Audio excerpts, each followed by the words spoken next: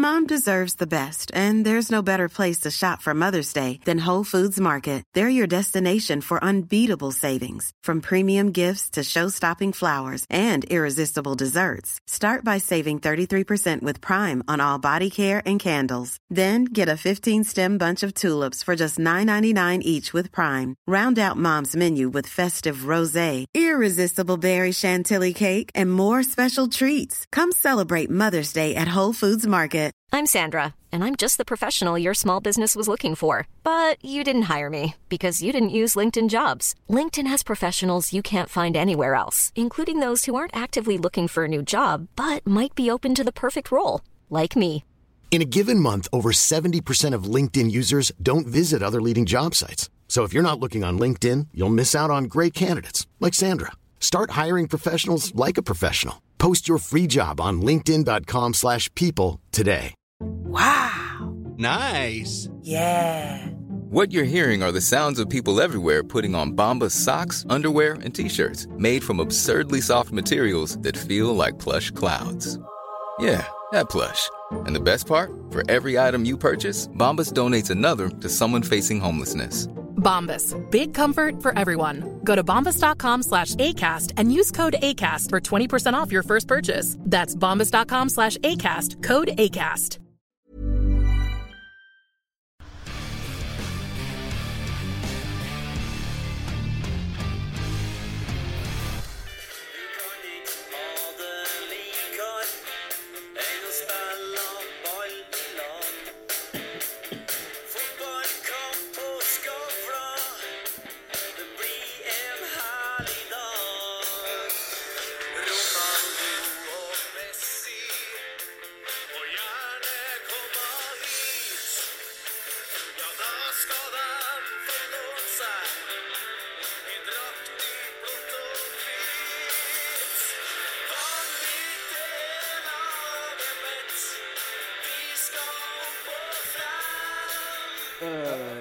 Nei, da skal vi svett på inni håndflata, eller?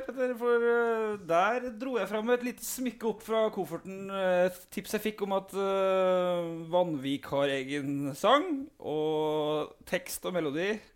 Der var Petter Rasmus, gitt. Nei, ikke melodi, tekst bare. Ja, det er Børge Rømma som spiller ved siden av.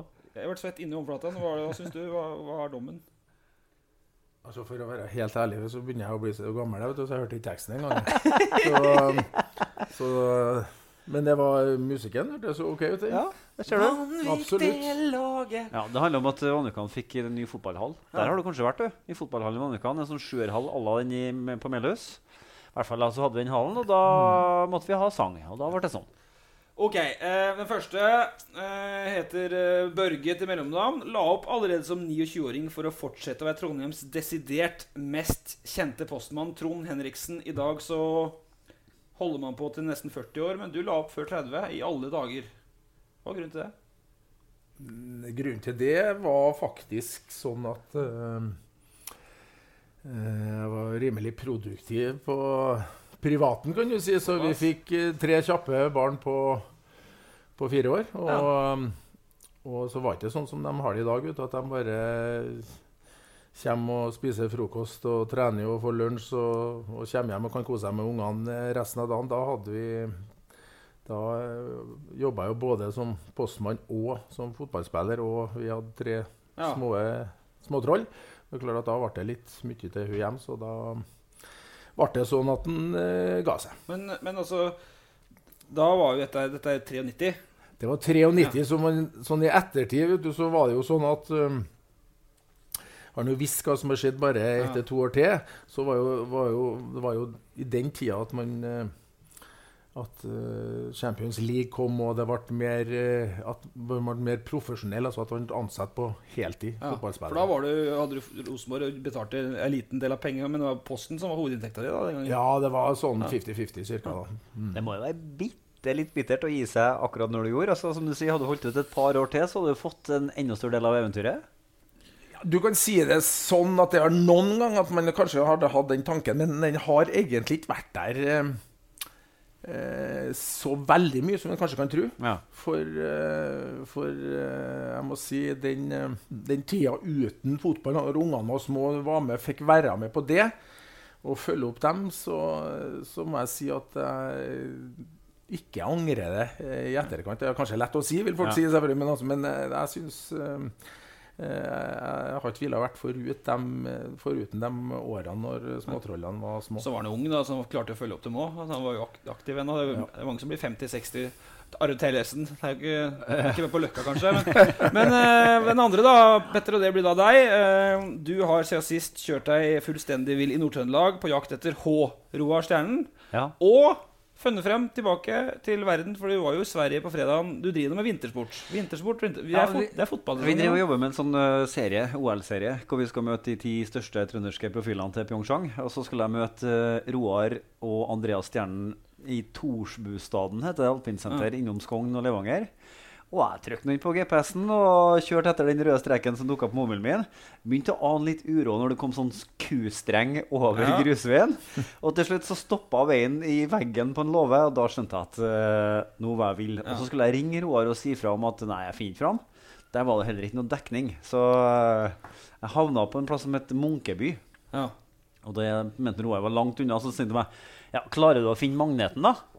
Ja, det tror jeg kanskje jeg skal klare. Ja, da møtes vi på kontoret mitt der i stedet. Snakker vi Levanger, sant? Nå snakker vi Levanger. Ja, det er fortsatt utmarks. Ja, så var vi til Göteborg etterpå og møtte Mathias Nørstebø. Det er litt kult da. Mathias Nørstebø spiller jo jamt for like mange publikummere som Rosenborgerne gjør. Bare at det er hockey, ikke sant? Skandinavium, en mektig ishockeyarena. Og han når du spiller fast på laget, så er det jo stjerne. Det er jo den tredje største ligaen i verden, og der er det altså en 22-åring fra Trondheim som er sentral. Det er kult. Ja. Jeg tar tilbake litt det at liksom du roter bort vinter, for det er jo bra. Artig med Nørstebø, Trond. Ja, selvfølgelig. Du har jo sett mye hockey, du. Jeg er glad i hockey, jeg, vet du. Han har jo en svigersønn som er captain på Nidaros. Ja, så jeg er innimellom oppe i Nidaros og ser på hockeykamper. Ja, absolutt. Spennende sånn dukker opp. Og den tredje, det blir da meg. Jeg drar til Sovjet, eller Russland da, som du hevder å kalle det, Petter, på onsdag. Zenit Rosenborg, kanskje 1 poeng. Det tror jeg er viktig for dem med tanke på avansement. Og da kan vi ta med at det er jo Krogseters siste Rosenborg-tur, før han går inn i pensjonistens rekker som kommentator i avisa. Og det er jo en person som mange i fotballtrøndelag har både på godt og vondt. Han har ikke vært helt han har ikke gått upåaktet hen, han i spaltene. Det er jo jobben han også være litt upopulær. Jeg regner med at han innom de dørene her og Trond innimellom blir diskutert. Det går an å være irritert på Krogseter hvis man er RBK-mann, vil jeg tro. Det har jeg nok vært like mye som jeg har vært positiv til det, men det var litt sånn journalistene opptrer da, og skal opptre, for å si det sånn. Så det er litt sånn at det er lettere for dem å skrive om oppturene og nedturene enn for spillere og trenere å oppleve oppturene og nedturene, kan du si. Så det er liksom det skjer så lett bare ved en lite sånn så kan man skifte drakt nesten i sånn, men som sagt, da blir det jo, sånn er det jo alltid, og journalistene er jo alltid selvfølgelig på jakt etter det lille som tekkes publikum, og det kan jo være enkelte ganger så er det positive ting, og enkelte ganger så kan det være litt negativt ladet også. Men det er, til syvende og sist så er det en del av det å være med i det å prestere hele tiden, og ikke minst i Rosenborg, og hva Rosenborg har som betydning for menneskene i Trøndelag, så må vi faktisk lære oss å leve med det, selv om det er noen ganger at man er litt irritert, og så er det noen ganger man liksom, det var greit da. Ja, det er litt sånn, sant? Men har du, den gangen du var aktiv fotballspiller, så var det jo adressa i broadsheet, altså i stort format. Har du store utklippsbøker hjemme? Nei, jeg har ikke store utklippsbøker hjemme.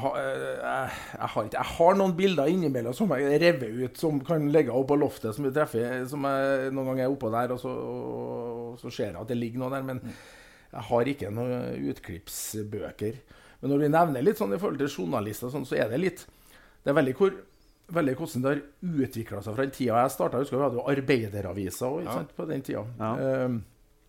Og måten man dekker kamper på nå, og så, den senere tiden enn den tiden når jeg startet, da var jo selve kampen man dekket, ikke sant, i forhold til sånn og sånn i det 4. minutt, så skjedde det og det, ikke sant, altså at man hadde det gode kampreferatet, ikke sant, det kampreferatet og laget med stor L. Altså nå er det liksom sånn at det er nesten noen faktisk som spiller på laget som nesten omtrent aldri blir nevnt. Altså Så at det veldig mye sånn, enten så det stjernen, eller så det ja, eller han som har gjort en feil, eller tabba seg ut, sånt, ja. Og det savner jeg litt med dagens bilder rundt det å spille på lag. Vi sammen om ting, ikke sant? Ja. Men det har blitt det har jo blitt en part av hele nesten kulturen nå, ikke sant? Det der å finne liksom dem, altså, det vinnerne og taperne. De som midt imellom, altså, det spiller ikke så mye rolle, de må bare være der. Jeg vet ikke, sånn. Nei, du kjøper den. Alle ser overskrifter i alle aviser i hele verden, skulle du si, og det ikke noe vanskelig å kjøpe den. Det jo en helt annen tid, og så det en helt annen... Altså, den der bredden i alle som dekker ting, den jo blitt mye bredere enn den var da du spilte med Arbeiderviser, Adressa og av og til Riks, så det en annen verden. Men det jeg skal få si at, for den diskusjonen kan vi ta etter hvert, men jeg skal si at jeg skal spandere på kroken da uansett rykte en iskald vodka og sylteagurk i Moskva, i St. Petersburg. Ja, det synes jeg skøy. Ja. Han jo en ræv for så vidt til å finne sånne rare plasser selv, så du kan eventuelt bare henge deg på han. Så dukker det opp et eller annet mystisk på bordet. Han mer feinsmekker enn vodka sylteagurk. Han faktisk det. Men Trond... Kanskje du må passe på den litt. Du har vært i St. Petersburg før. Du har jo vært på spilt der tidligere. Det mye som foregår der. Jeg skal passe på kroken. Han jo egentlig tross alt en enkel kar for at du orker den. Zenit på torsdagen. Når dette her spilles inn, så det tirsdag, to dager til match. Trond... Vi snakket litt om det før sendingen, jeg og Petter her. Trengs det en slags sånn Valencia-bragd fra 2007 for å komme hjem fra St. Petersburg med poeng her? Det jo Europas 19. på papiret beste lag for tida. Ja. Det et godt lag. Jeg var jo så Zenit mot Vardar. Så speider. Og så har jeg jo sett dem tidligere, og selvfølgelig også... Og de senere årene, i hvert fall det siste 10 året, så har de vært jevnt blant de beste i Europa, og de har fått, i Russland, mener jeg, og så har de jo hevet seg over det til Europa, for de har jo fått tilsig med penger, de må kjøpe spillere og bytte trenere, veldig mye gode, eller i hvert fall renommerte navn som trenere, og nå jo en Mancini.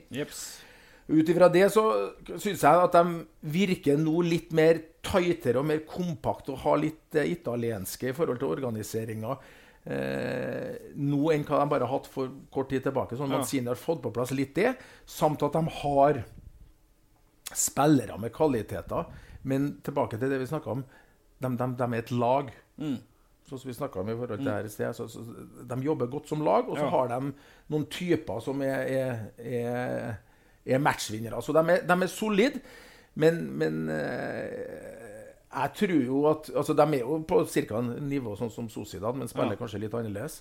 Men vi må nødt til å plukke ett poeng fra, og helst da, mest sannsynlig hjemmebane, men altså at vi kan klare å få et uavgjort resultat nedi der, hvis vi tett og kompakt og flink i kontringsfasen og sånn type Ajax, så alt mulig. Det realistisk, mener du? Ja, alt realistisk, det synes jeg, det mener jeg faktisk. Og du vet hvordan det er å spille nede i Europa, så det litt i forhold til man har litt utur, eller at man kommer litt dårlig ut, for å si det sånn, så det litt verre i sånne kamper. Klarer man å holde unna i første 20 minuttene og holde nulla lengst mulig, så det mulig det, Men spol litt tilbake, Lella, for at, det var jo ikke tilfellet at du dro fram Valencia. For Trond, vi skal komme tilbake til at du litt spionsjef, for det veldig nysgjerrig på hvordan du blir, liksom, hvordan tar det imot deg når du spion. Får du kaffe? Blir du sett på? Har du sånn avis med hør det? Men for da, mot Valencia borte, så var jo Trond Henriksen hovedtrener for Rosenborg, vikarierende sådan, og sto ned på gresset da Rosenborg vant 2-0 på Mestalla, miraklet på Mestalla. Han stod på gresset, jeg satt høyt oppe på tribunen, 6. november 2007. Et helt fantastisk stjerne, ikke et fantastisk, men mange store stjernenavn på det Valencia-laget. Helguera var, ikke sant? Gamle realstopperen var i midten der. Morientes og David Villa var spissparet. David Silva spilte her, Joaquin var på andre kanten, Juan Mata var ikke god nok for laget. Mata var på benken, det samme var landslagsmann Albiol, og Vicente satt der, og Sigic satt på benken. Det var et bra fotballag. Og Hildebrand i mål. Og så inngang hadde dere da, for at det var litt samme utgangspunkt da. Det var det, men altså den kampen var litt spesiell, for i utgangspunktet når man spiller bortekamper i Europa, så er det ofte at vi ligger tett. 4-5-1, tight, satser på kontringer, og det har jo blitt dyktig på opp gjennom årene. Ofte de beste borteresultatene har vi også fått ved hjelp av det. Ja. Og spilt sånn. Men vi tok en liten sjanse faktisk i den kampen der mot den gangen, for at Kåre var jo med meg den gangen, så i forkant så vi Real Madrid-Valencia før vi spilte mot det. Ja. Og hvordan Real Madrid tok Valencia i den kampen. De vant med et par mål i den matchen, husker jeg, og de ble liksom helt sånn tatt på senga, for at de var ikke så vant til at det kom lag og tok dem høyt, for de lå med 2 sittende midtbanespillere, og uansett hva som skjedde nesten, så skulle ballen der inn til de 2. Så vi lot på en måte dem få ballen, og så var det boom! Og oppi. Vi lå ikke og ventet på dem, men vi trykte hele tiden, og de var nesten ikke i stand til å endre det kampbildet. Og da var den vurderingen, da skal vi også gå for den og være så tøff i trynet som dere der. For de forventer jo helt sikkert at vi spiller sånn som vi har brukt og gjort egentlig i Europa. Og vi ble enige om at jo, 17, dette gjør vi. Dette trykker vi til. Og så kjører vi en formasjonstrening på kvelden før, hvor vi kjører 4-5-1 og gjør litt bare for artig. Og det gjorde vi faktisk da, for da satt vi inn, og tilbake til en Kjetil også da, egentlig da, for da la vi opp en 4-5-1 når vi liksom skulle kjøre bare 5 minutter i formasjon. Så det satt inn Steffen da, tilbake fra spissen, så satt han som sentral midtbanespiller. Finta ut hele presset. Og så skrev jeg, og så dagen etterpå så skrev jeg eller på kampdagen, og så skrev jeg en krose der at fornuftig ligger 4-5-1, og så smart, og så legger en Steffen som anker der med klokskapen sin, og ligger og styrer spillet, og bla bla, ikke sant, Og så feier vi jo til ut. Og da lyktes vi jo som bare det, for de ble jo veldig overrumplet. Pluss at selvfølgelig, det var nesten, altså når vi snakker om lag der, så laget var omtrent nesten, de var så sugen og var spilt sånn over pari. Og jeg tror det var sånn du lyktes med at hver enkelt spiller hadde på en måte dagen sin pluss. Og til slutt så lyktes vi jo, ikke sant? Vi skåret til 1-0 med en Steffen, og vi styrte jo spillet, og de skapte jo nesten ingenting. Og vi hadde faktisk enda flere målsjanser. Det innbiller meg at en Yusuf blant annet hadde en i tverrliggen. Så vi både spilte godt, og vi vant.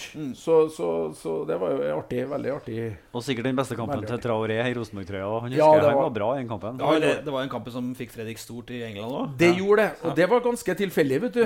det var bra butikk, vet du.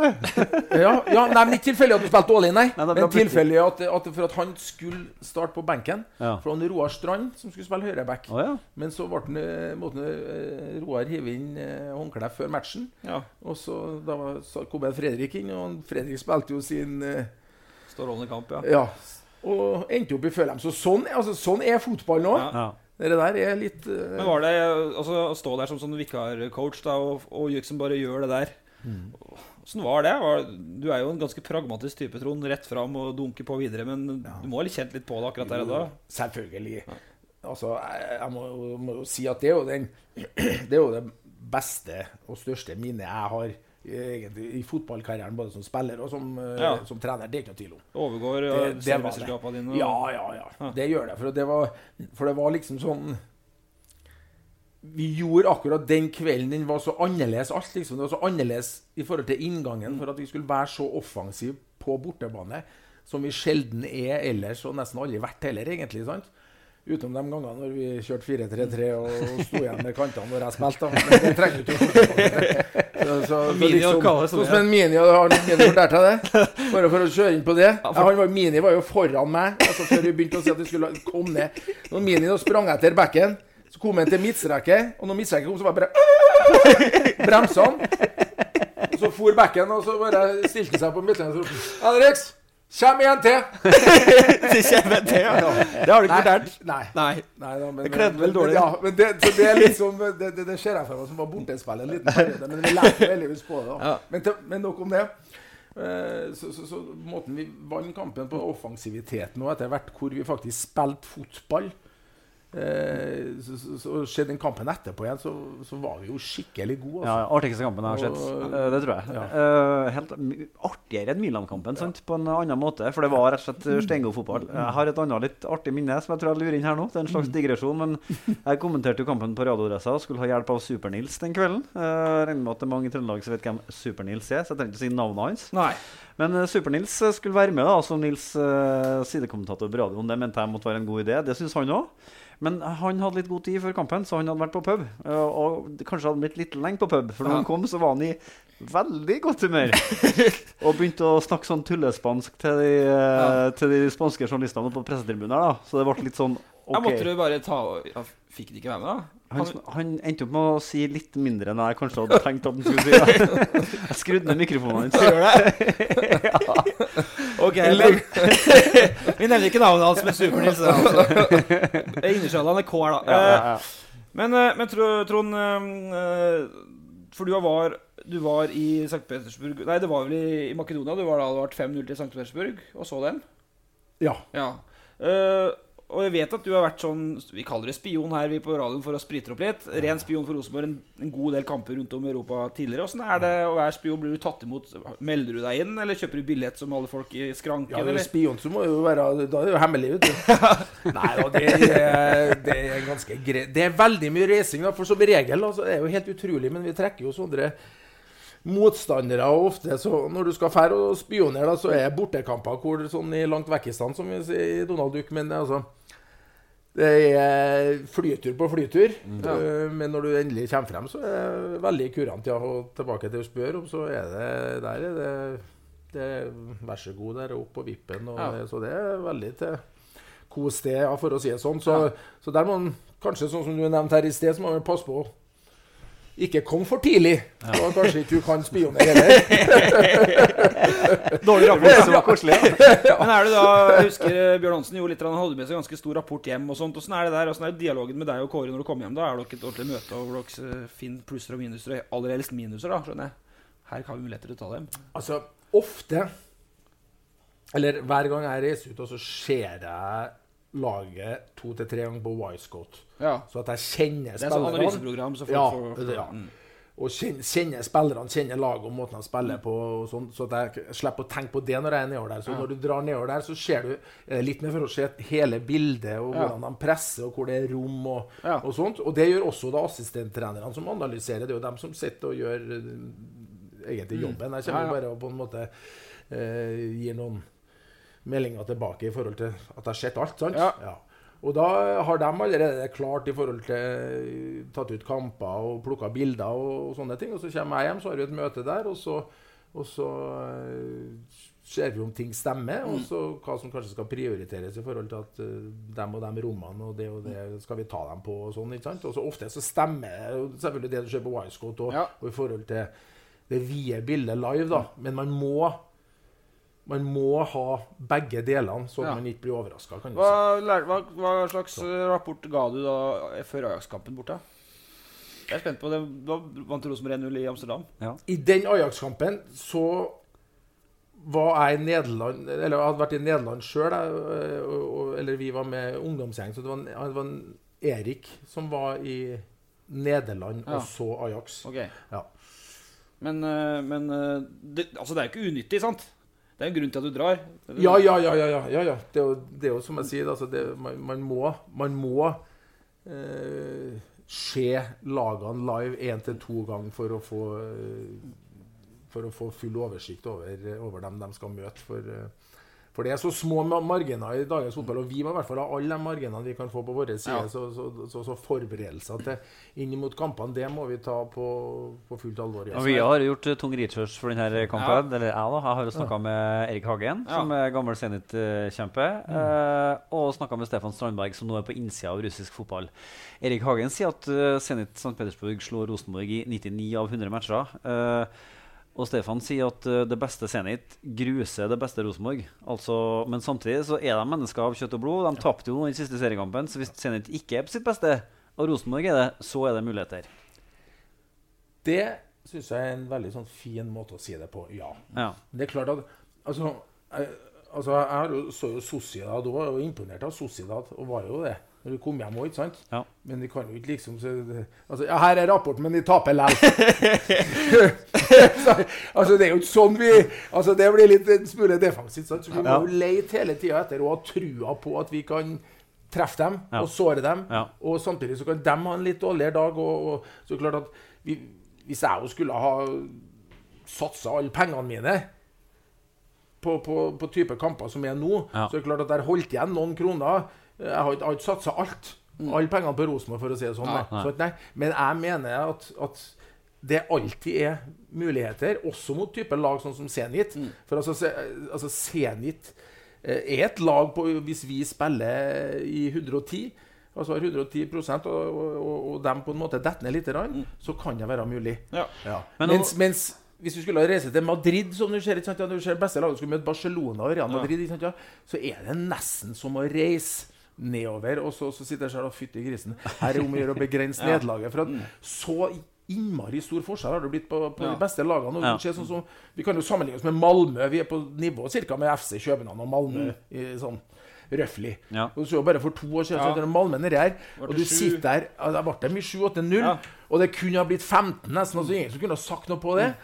Og samtidig, når du nevner det, så husker jeg jo, jeg og Erik der, vi var invitert ned når Ronaldo debuterte for Real Madrid. Spilte i bortekamp nede der, og da hadde vi et godt lag vi også. Vi vant jo serien det året også, og skulle spille den kampen der. Det var fulle hus, og var siste kampen for seriestart, og Ronaldo nettopp handlet inn, ikke sant?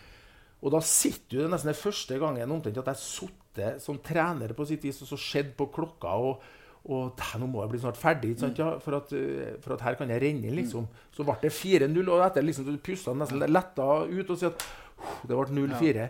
Og sånn ser du litt tendenser i dag, synes jeg, men det de aller beste. Og så har du dem som under der igjen, som også veldig gode lag, og der kommer litt sånn Zenit og Sociedad og dem, ikke sant? Ja, men det noen muligheter. Men Petter, jeg var jo i Madrid den treningskampen Ronaldo debuterte. Jeg fikk faktisk 2 ord med Ronaldo etterpå. Det var name-dropping her, men da hadde jeg deadline i pausa, så 4-0-resultatet fikk ikke vi med. Men da begynte kampen klokka 10 på kvelden, og da måtte jeg levere. Men skal vi ta veldig kjapt videre på Zenit, eller skal vi gå videre? Nei, vi kan ta litt. Zenit jo på vei, altså ønsker jo å komme dit hvor Real Madrid og Barcelona og økonomisk så de jo der, for de har jo, de sponset av Gazprom, som også, det betyr i praksis en uendelig pengebinge. Erik Hagen sa det, da han kom til Zenit, så var han klubbens dyreste spiller, kostet da 8 millioner kroner. I løpet av de neste 2 årene så begynte Zenit å kjøpe spillere som kostet 250-300 millioner stykke. Så en helt sinnssyk eksplosjon på utgiftssiden, og egentlig en utvikling helt parallelt med det russiske samfunnet, ikke sant? Hvor de få oligarkene stakk av med alt land og alle penger, og Abramovic har Chelsea som sin lekegrind, og Gazprom da bruker Zenit som sin lekegrind. Og så det et annet litt ekkelt aspekt med Zenit, og det jo tribunekulturen der, for at det har i hvert fall vært noen av de styggeste supporterne i hele fotball-Europa. Altså, Zenit har ikke kunnet hatt farget spillere på laget sitt før. Hulk var vel kanskje den mørkeste så langt, og han var kanskje så god at han kom over det på et vis. Men fortsatt så det... grønn. Han grønn. men fortsatt så det et hvitt fotballag. Altså, de har en fra Ecuador som ikke spiller, og ellers så de all whites. Sånn at... Det kan jo være det går rykter om at det har blitt litt bedre, men at 100% Jesus, altså Samuel, skal tenke litt på det i hvert fall på forhånd. Det kan jo tenkes at det skal være smart, for det kan være heftig. Stefan Sandberg sa at det var den jævligste plassen han har vært på. Jo, men det litt sånn, altså vi var jo det, altså det stemmer jo det du sier, for 07-06 eller sånn. Ja, når vi spilte jo mot dem i serievinnercupen, eller vi gjorde det, for da husker jeg da tappte vi her, da hadde de 2, hva heter han, kanten til Arsenal, som spilte så mange på Arsenal, han liker den der, vet du. Arshavin? Nei.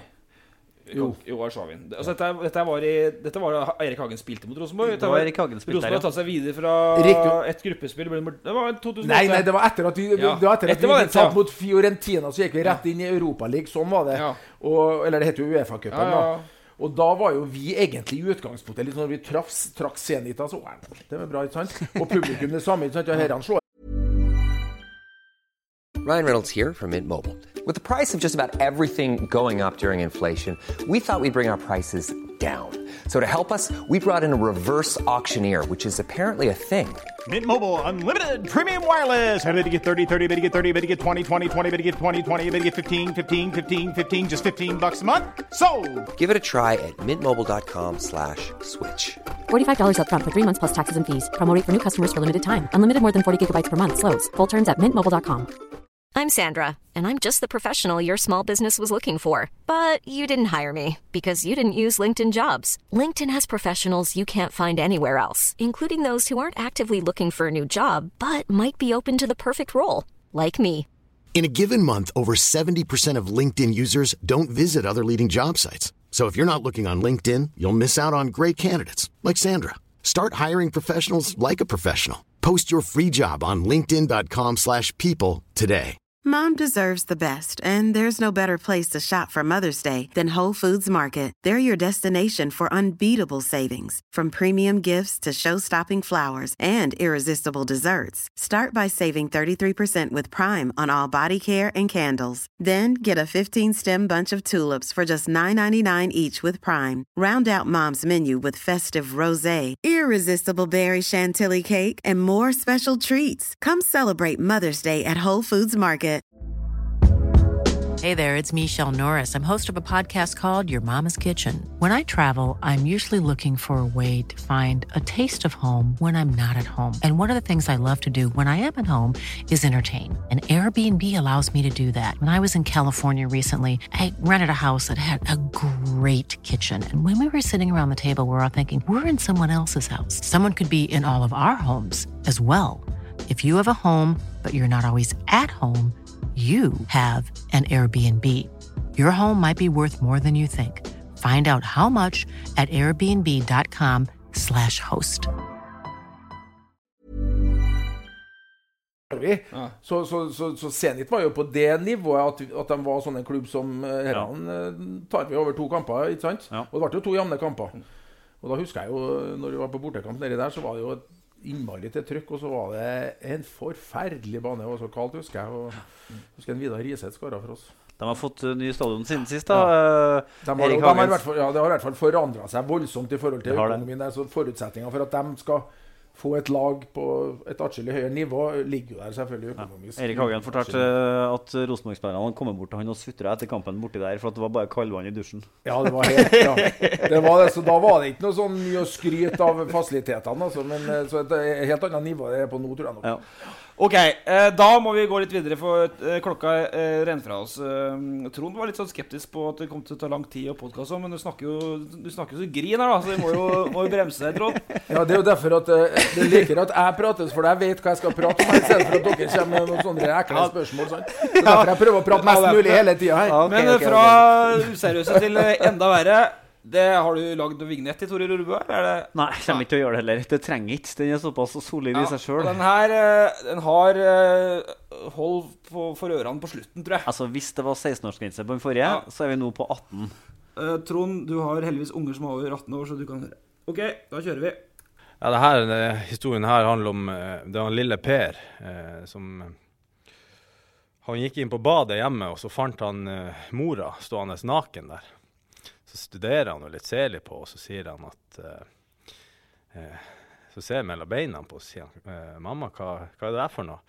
Så sier mora, nei, det var der vår Herre svingte og traff meg med gulløksa, så tenker han lille gutten, så sier han at det var noe som faen at han skulle treffe deg rett i fitta.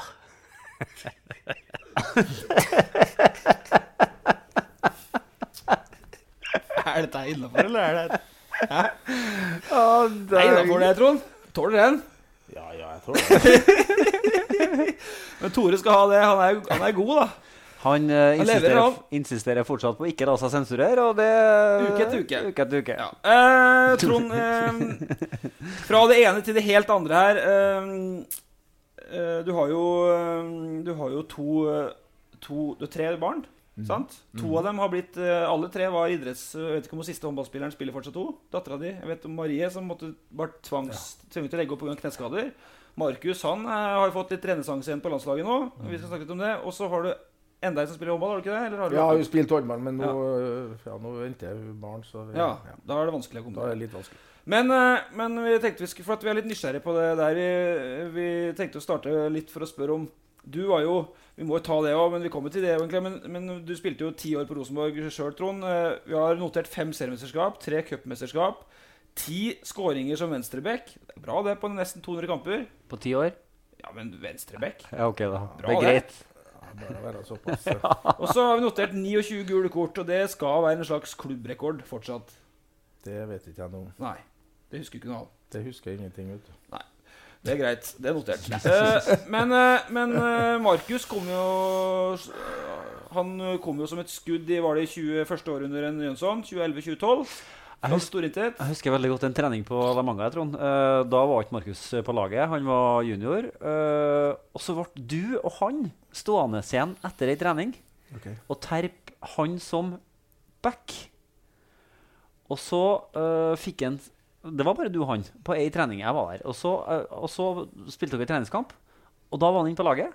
Og siden så han seg på en måte aldri tilbake, og så skled han jo litt lenger frem etter hvert da.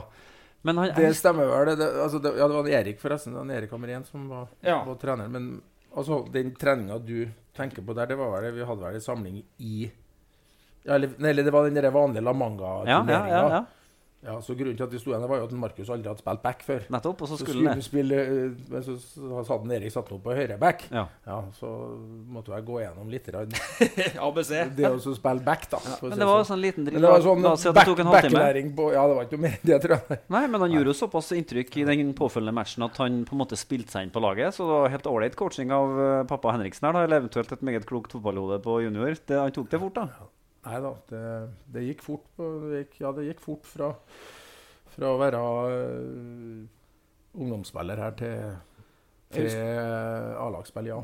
Jeg husker veldig godt, det en god digresjon, vi tar 10 sekunder, men jeg husker jo Markus godt fra han var med, da Trond var, dette var jo kanskje da du var hovedtrener, eller da du var med Knut i 07 på Gran Canaria. Da var Markus 13 år, eller sånt, tok seg fri fra skolen, var med i 2 uker der, han var først på treningsfeltet, før Rosenborg-spillerne. Han måtte dras av treningsfeltet av farsen etterpå.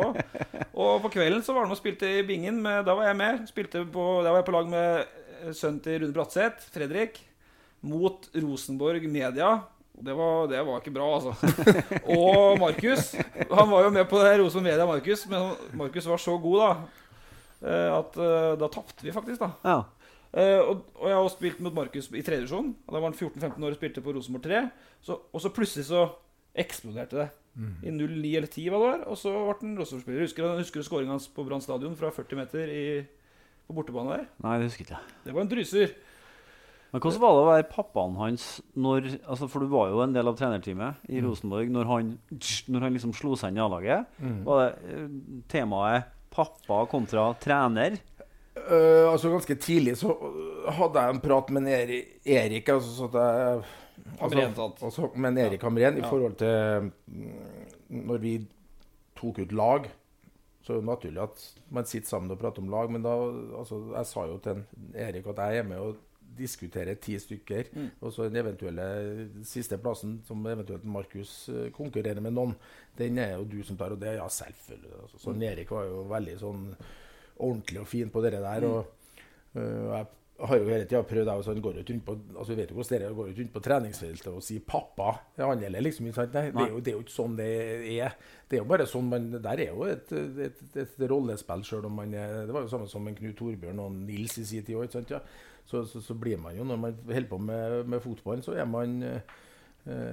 man trener og spiller, og så selvfølgelig er man på hotell, og man prater litt, så selvfølgelig så vil det jo være at man innimellom er far sønn nå, men ikke på selve når man skal prestere, da, for å si det sånn. Men Rosenborg-historien er jo full av far og fedre og sønner. Altså, vi brainstormet litt før vi kom hit. Odd og Steffen, Jørn og Michael, Harald Martin og Philip snart, forhåpentligvis. Gjøran og Alexander Sjølott, Knut Torbjørn og Nils Arne. Stig Inge har jo junior her. Tobias Bjørneby som er under dine vinger. Det er så mange at det kan neppe være tilfeldig, tenker jeg. Hva tenker du? Nei, jeg tror ikke at det tilfeldig sånn sett, det tror ikke jeg. Men jeg tror jo sånn generelt, jeg bruker jo å si når jeg snakker om talenter, hva legger du i et talent også, ikke sant? Det er mye som ligger i et talent, det er mye som skal være her i forhold til ferdighetene. Jeg tror folk har en veldig sånn, spesielt på å se bare ferdighetene, kan du i talentet, altså det er vel hvor god du er i forhold til jevnaldrende.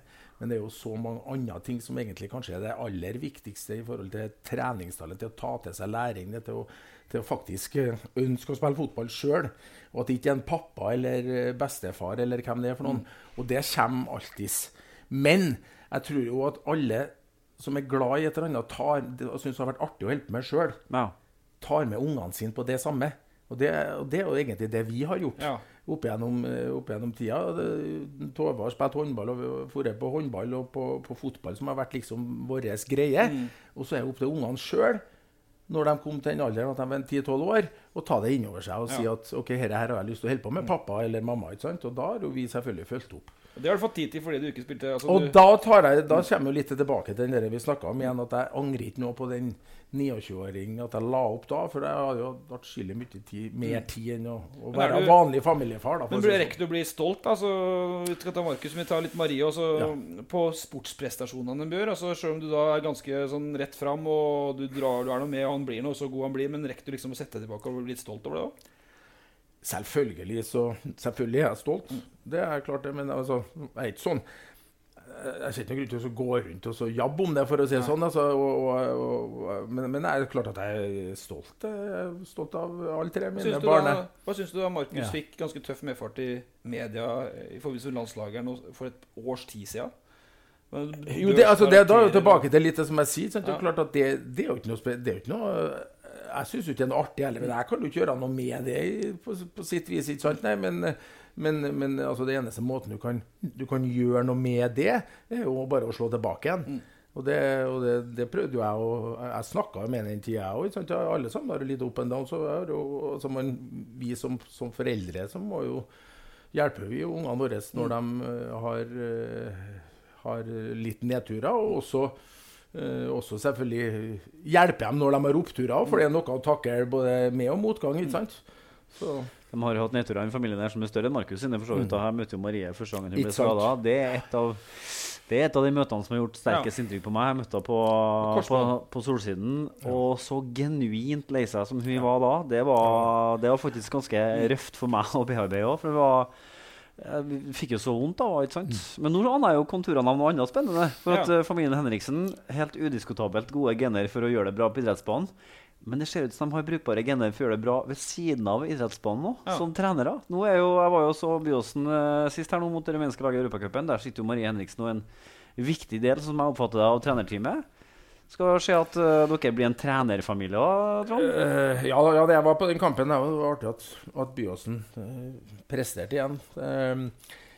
Jeg synes jo at det er litt artig for Marie, for hun har hatt en veldig tung periode med å være så ambisiøs og hardtarbeidende i forhold til målene, og satt seg som håndballspiller og aldri fått lov til å trent over tid og blitt så god som hun kunne ha blitt.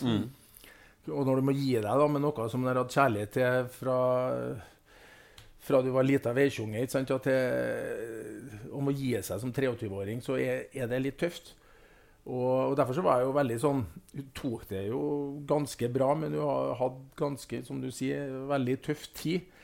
Men Byåsen var jo såpass at de ville benytte Marie og spurte om jeg kunne være med i trenerteamet. Og jeg var jo litt spent først om det var litt for tidlig, i forhold til at jeg måtte bearbeide på en måte litt sorgen selv først i forhold til det, men det jobbet litt med det og kom inn i det teamet, og så som jeg sitter, så må man bare prøve ut det her nå, føle om det er noe for deg, og kanskje det kan være en greie når du på en måte fikk redusert din spillekarriere på grunn av skader da.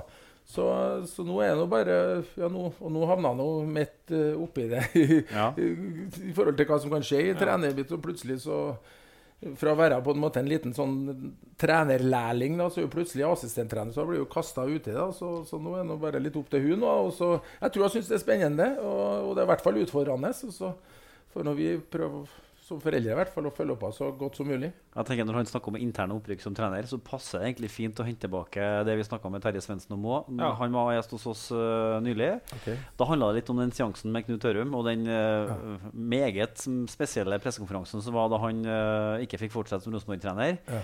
Du var jo også en del av den settinga, for du satt jo på en stol på høyresida av lokalet der og satt og kikket skrått opp på din tidligere kollega. Ja. Og Knut sa jo fra podiet at du hadde gitt uttrykk for at du var veldig redd for å bli oppfattet som gjedda i sivet. Ja. Husker jeg det godt. Og Terje Svendsen innrømte at da Knut begynte å gråte, så kunne han ønske at det var et høl i stolen, så han kunne ha sklidd ut og bort og vekk. Så ekkelt var det. Hvordan opplevde du det? Jo, men selvfølgelig så er det ekkelt, for du er jo del av et team og jobber tett sammen med folk. Over tid så blir det jo, det blir jo vennene dine også, ikke sant? Og sånn var jo en Knut til meg også. Altså Knut var for meg kamerat også, ikke sant? Og da er det klart at når den dagen kommer da, at klubben vil skifte trener, så klart at da er det en vanskelig situasjon. I hvert fall er det enda vanskeligere når du selv blir forespurt da, om du vil ta over, ikke sant? Det var det vanskelig å si, ja? Ja, altså, du tenker jo litt ekstra om, det er ikke tvil om. Men på andre siden så er det jo litt sånn at altså jeg bodde jo i Trondheim, og var etablert i Trondheim, og på sitt vis jeg følte jo egentlig at jeg måtte si ja, for jeg hadde jo lyst til det også, for det var jo på en måte tidlig i trenerkarrieren min her, og det var jo egentlig en sjanse å få da, ikke sant? Så jeg hadde jo lyst på det selv om jeg snakket med en Knut i forkant og liksom si at sånn er det. Altså at jeg har blitt tilbudt det. Hva synes du om det? Ja. Og det synes jo han var greit, men det er klart at det er jo ikke greit i så måte. Det er jo trist selvfølgelig, som du sier der. Og så ble det jo litt mye følelser også i det intervjuet den gangen også, så det er ikke noe som en husker tilbake med glede akkurat det, nei.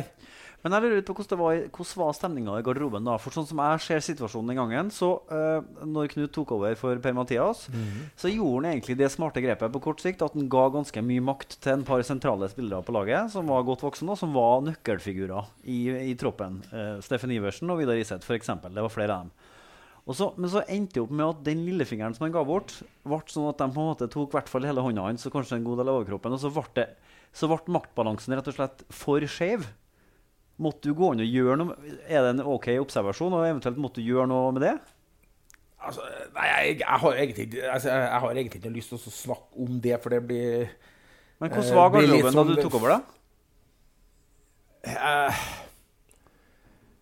Du trenger ikke å kommentere min observasjon, men hvordan var det faktisk? Ja, for all del. Nei da, altså...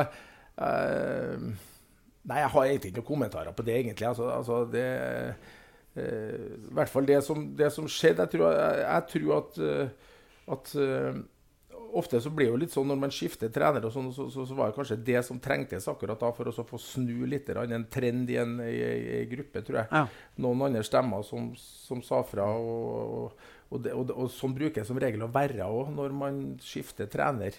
Og så vil ikke jeg på en måte komme inn på hva for noen grunner altså det var til at det gikk som det gikk I forkant. Ja. Og det vet jeg jo ikke alt om selv heller, for å si det sånn. Så det Men det et oppfølgingsspørsmål til som jeg nysgjerrig på. Ja. Var det som skjedde da såpass røft for alle dem som involvert, at det satt en brems på din higen etter eventuelt bli en hovedtrener for et eliteserielag? For du har jo beviselig ikke vært det siden. Etter at det vikariatet gikk ut, så har du på en måte funnet en god og solid plass I Rosenborg sitt akademi. Handlet det litt mye om det som skjedde da? Nei, det gjorde ikke. Men har du hatt et tilbud da? Nei, det gjorde ikke. Det har jeg hatt. Ja, fra eliteserienivå? Ja. Men du har ikke hoppet på det? Nei. Hvorfor ikke det? Altså, jeg har villet vært her I Rosenborg. Jeg trivdes veldig godt, som jeg har jo hatt egentlig alle trenerjobbene som her I Rosenborg. Jeg har trivdes med det, og jeg var jo assistent I flere år, og det trivdes jeg kjempegodt med. Og jeg har alltid sagt at når jeg begynte å bli litt eldre, da, altså rundt 50-årene, så jeg for meg at det å jobbe med ungdom, det har jeg alltid syntes har vært både artig og gjevt. Og jeg ser ikke på som noe nederlag og ikke hele tiden absolutt skal ut, for å si det sånn. Det skal mye til for at et tilbud skal komme til meg for at jeg skal ut. Ja. Og det kan jo enkelte si igjen selvfølgelig, men herregud, Trond, det er noe egentlig fake da. Og så det har jo en liten... Ja, men ikke sant, det har jo litt sammenheng med at jeg Rosenborg, har alltid vært i Rosenborg. Jeg trives i Rosenborg, samtidig som jeg trives i byen. Jeg slekta meg i byen, jeg kona meg i byen, og jeg trondhjemmer på sitt vis. Men var du nære noen gang, så var det sånn at du var på forhånd? Ja, det er jo litt sånn at enkelte ganger kjenner på det, selvfølgelig.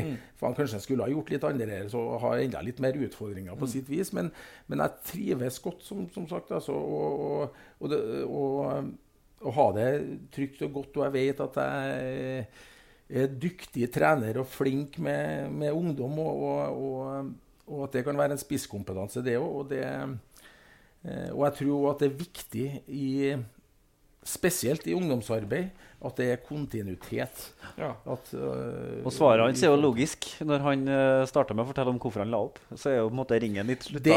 Han svarer nesten det samme nå, hører når vi spør om hvorfor han ikke har forut. Du kan ikke komme noen name-dropping her da, på hvilke klubber du har en gang. Nei. Kom igjen da. Ja, ok, da Barcelona. Nei, for at vi nærmer oss, og vi begynner å komme rundt her nå. Men vi må spørre om to ting. Ja. Det første er tilnavnet Rambo. Jeg kjenner ikke historien. Når dukket det opp? Vet du det selv? Hvor kom det fra? Nei, det kom vel... Altså, det kommer vel litt av det du nevnte. Men 29 gullkort? I forhold til det med gullkortene, tror jeg nok at det gjorde. Ganske mange gullkort, altså. Ja, det var ganske mange perioder. Så det var jo nesten sånn at på høsten så var det jo litt sånn... Altså, onde tunge vil jo si at det var annenhver kamp da, det siste gang, men så gærent var det ikke det egentlig. Men I hvert fall så ble det jo mye... tøffe taklinger. Ja, så det var det som gjorde det egentlig. Men akkurat når det skjedde, det vet ikke jeg helt, for å si det sånn. Men det er jo ikke noen negativ betegnelse i hele tatt. Det er jo en hedersbetegnelse. Det går ikke an å få et tøffere navn. Og så får sønnen tilnavnet Likkjerambo. Han er vel ikke så mange gulkort han. Nei, han har en litt annen spillestil enn der, kan du si. Og så sitter igjen et inntrykk av deg, Trond, som en som var helt usedvanlig god på sklitaklinger. Jeg merker jeg har sagt det selv mange ganger når det har vært sånn, i dag er det skikkelig sklitaklingsføre. Det her ville Trond Henriksen liksom ha digget. Det sa jeg mange ganger på radioen, husker jeg, men jeg er ikke så sikker på hvor god du egentlig var på det. Jo, men det var jeg. Du var det? Ja, jeg var det. Jeg liker ikke å skryte av meg selv, men faktisk sklitaklinger var jeg god på. Ja. Men, ja. Det er viktig å få, men nå vet du, begynner det begynner å bli lenge siden. Ja. Så det er viktig å få det er viktig fast. å snakke opp her, for at han, 10 sesonger og 5 seriemesterskap, var med på det 85-mesterskapet som snudde litt for Rosenborg igjen, og fikk dessverre aldri noen landskamper. Var du langt unna det? Var du på slutten der? Var du... Nei, altså det var noe andre... Det ble aldri oppgitt. Det var jo andre svar for selvfølgelig, men jeg mente jo selvfølgelig på den tida at jeg ble forbigått. Ja. Men altså, hvor mye jeg bryr meg om det i dag, det er ikke så forbasket mye, men det er klart at det var enkelte ganger, husker jeg når jeg spilte, at det er noe litt rart at det ikke... Ja. Nei, vi la merke til det, men det var ikke noe, vi la merke til det på grunn av hvorfor ikke, liksom, etter å ha spilt fast i 10 år i Rosenborg. Vi tenkte egentlig å bruke litt tid på akademiet, men vi rakk ikke så mye av det, men det blir spennende med han Rini Kolen, kjenner du? Ny akademisjef. Jeg kjenner blir din sjef, eller? Ja, han blir nok det. Blir jo, ja. Nederlender. Twente Go Ahead Eagles har vært i Australia. Nye impulser da. Og Pek Svolle. Ja, Pek Svolle. Totalfotball da. Det her gutta begynner helt på nytt. Nei, vi skal ikke. Vi skal ikke. Altså her, det går jo mer på organisering egentlig av akademi. Okay. Og det har de jo mer erfaring med i Nederland, og selvfølgelig også impulser der. Og nederlandsk fotball er jo 4-3-3-fotball også, men like mye altså. De har holdt på med sånn type akademi og oppbygging av lag og planer og alt sånn i mange år, og der har de kommet foran oss, eller vært foran oss lenge. Og vi ønsker jo å bygge opp egentlig vårt akademi, så at det i hvert fall skal bli best i Norge, og med tiden også håper vi at det skal matche både lag i Skandinavia og i Europa, så jeg tror at det kan være en positiv bit. Ja, det høres ut som en kjempegod idé. Jeg klarer liksom ikke å se den i Norge som skulle ha gått inn og gjort den jobben. Det føles helt Timinga føles helt perfekt for å hente inn litt nye impulser fra utlandet. Så det blir spennende å se hvordan kabalen blir ellers, for det skal jo ansettes en god haug med trenere nå. Naustdal skal erstattes også, så får vi nå se. Ja. Men det betyr at vi rakk ikke å snakke om Strindheim. Du fra Nidelv, Trond. Dem rykka nesten opp fra 5. til 4. divisjon i år. Vet ikke hvor mye du følger med på det. Ok, du skal si ja, det visste jeg skal du si da. Det jo Bodø-klubben din. Ja, det var helt klar over. Men Strindheim rykker ned til nivå 5. Altså, det kunne vært Nidelv Strindheim i 4. divisjon neste år. Det jo ikke spesielt imponerende av Strindheim der. Nei, det jo trist at en sånn klubb, jeg tror vel egentlig Strindheim vel kanskje den største klubben i Trondheim også. At de skal ha et seniorlag så langt ned, det litt trist, synes jeg. For med tanke på den rekrutteringen de har, og altså nedslagsfeltet generelt, og ikke minst den historien de har også, ikke sant? De har jo hele tiden, inntil for få år siden når Ranheim kom, så har de jo vært klubb 2 i Trondheim, så oppe i 95. Så det litt trist. Oppe i 84. Ja, altså, men jeg synes det mer oppsiktsvekkende. Jeg tror det har vært opp 2 ganger. Jeg synes det mer oppsiktsvekkende enn trist. For at Ranheim nummer 2-klubben i Trondheim, sånn det nå. Og så får nå da Strindheim gå inn og ta den der breddejobben og sørge for å rekke spillere opp dit. Har ikke noe nostalgi på Strindheim, men jeg synes det rart. Og hva John Pellew har meldt med, det jeg helt sikker på. Men mulighetene, kan du si, i og med at de har så stort nedslagsfelt, bør jo være i form av at man klarer å jobbe over år da, med kontinuitet og få frem unge gutter, så får man jo håpe at man klarer å rykke opp igjen da, selvfølgelig. Men og det jo samme litt ned på den tempebanen, som vi sier, et så flott anlegg og så ligger så fint til, men det klart at Nidelv en klubb som hadde hele nedslagsfeltet rundt Risvollan, Stubban, Nardo, Nidarvoll og Ottilenborg, ikke sant? Og rundt der nå så jo blitt så mange klubber her nå, ikke sant? Ja? Så Nidelv har jo bare det lille Tempe og Lerkendal-området, og da...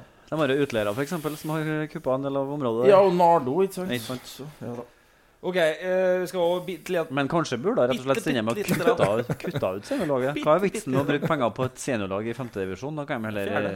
Ja, 4. da. Nivå 5. Du heter Strindheim toppfotball, de kan i hvert fall ta bort topp da. Ja. Rakk ikke å snakke om... Vi må bitte litt innom Melhus også. Hører hvor vanskelig å si bitte litt. Bitte litt, ja. Fordi jeg opplevde jo det med Kiel Emnefjord som Strindheim gjorde år, så jeg skal jo sitte utrolig stille i båten her da, men det var jo på målforskjell på kushåret. Ja. Men jeg håper at Kiel Emnefjord skulle rykke opp igjen i år da. Og det klarer de jo antageligvis ikke, på grunn av din mann, Roar Strand. Ja. Kom inn på til pause nå i opprykkskampen mot Ranheim 2. Da lå Melhus under 2-0. Ja. Roar skårer 2-1. Så blir det 2-2, 6 minutter på overtid. Da Melhus helt desperat trenger det målet for å kunne rykke opp, og ødelegge da for Kiel Emne, som litt dumt da, ikke bare litt heller. Roar Strand, det vinnerskalle da, uansett nivå. 47 år. 47 år, det jo supert, altså. Det er ikke mange som gjør det. Det jo ikke det. Nei, det helt strålende. Roar Strand, det har vi jo sagt før, og han ser jo bedre ut nå enn han la opp. Men det handler om det fysiske også da.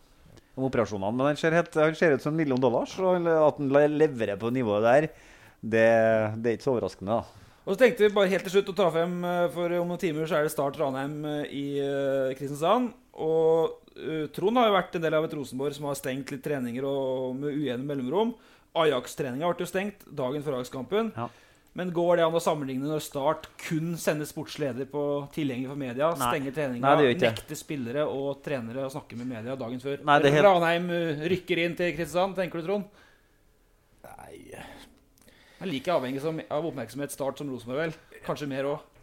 Ja, nei, det jo klart at det litt altså generelt så kan det jo kanskje være litt over gjelder på sitt vis. Altså, jeg tror ikke at Ranheim liksom sender spedere ned der hvis de har åpen trening, for å si det sånn, det har ikke jeg noe tro på. Så, men at de gjør, eller at toppklubber gjør det der, vi tilbake litt til den, altså de små marginene, kan du si, så forstår jeg egentlig at man til enkelte ganger kan gjøre det. Ja. Det må jo være litt forståelse for, synes jeg, men jeg er jo enig med sånn, altså Ranheim er jo for eksempel litt nedover også. Ja, det er viktig at det skjer den siste treningen til Start her nå. Ja, men gjør det ikke det? Altså, da Rosenborg gjorde det for Ajax, da, så var det jo, vi skjønte det var mye penger, og vi skrev om det også med en sånn nyhetsgreie, men registrerte det, men da var jo Kåre og Mike stilte i hvert fall opp. Nå var det ingen. Og gjør de ikke dette til en mye større, mye viktigere kamp enn det kanskje da, når de liksom... Det blir jo støy av det. Ja, så det er klart at du setter jo litt ekstra press kanskje på spillerne nå, da. Ikke sant? At oi, betyr hele kampen så innmari mye, og ellers så spiller ikke en rolle. Og så akkurat nå så har man en del unge spillere da, som kanskje ikke har opplevd så mye ennå, så kan jo det kanskje sette begrensninger på det de gjør ute på banen. Jeg synes vi kan avslutte med Ranheim-leder Frank Lidals svar til start på Twitter i går om det her. Han skriver enkelt og greit: Vi i Ranheim fotball gleder oss til å komme til den europeiske storklubben Start. Ok, Trond, det var strålende å ha deg på podcasten. Tusen hjertelig takk for besøket. Leverte jo nå, som bar det. Ja. Snakket lenger enn hva du trengt. Gammel postbud, så det er ikke rart at han leverte. Vant til å tørre. Oi. Petter, du rykker vel inn neste uke også, gjør du ikke det? Ja, spørs om du gjør det da. Så spørs om du kommer tilbake fra Russland. Ja, det er jo vanskelig å få visum, så jeg spørs om jeg kommer hjem. Men da husk på å ta med Kroksæter. Ja, vodka, sylteagurk. Vi snakkes, hei!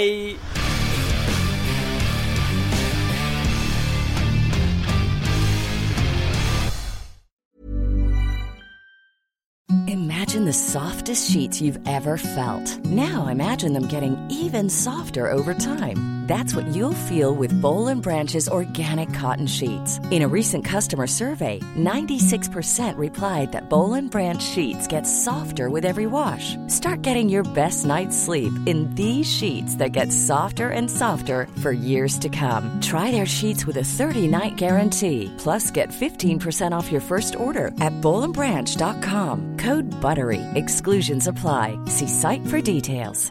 Hey, it's Paige DeSorbo from Giggly Squad. High quality fashion without the price tag. Say hello to Quince. I'm snagging high-end essentials like cozy cashmere sweaters, sleek leather jackets, fine jewelry, and so much more. With Quince being 50 to 80% less than similar brands. And they partner with factories that prioritize safe, ethical, and responsible manufacturing. I love that. Luxury quality within reach. Go to quince.com/style to get free shipping and 365-day returns on your next order. Quince.com/style. Mom deserves the best, and there's no better place to shop for Mother's Day than Whole Foods Market. They're your destination for unbeatable savings, from premium gifts to show-stopping flowers and irresistible desserts. Start by saving 33% with Prime on all body care and candles. Then get a 15-stem bunch of tulips for just $9.99 each with Prime. Round out Mom's menu with festive rosé, irresistible berry chantilly cake, and more special treats. Come celebrate Mother's Day at Whole Foods Market.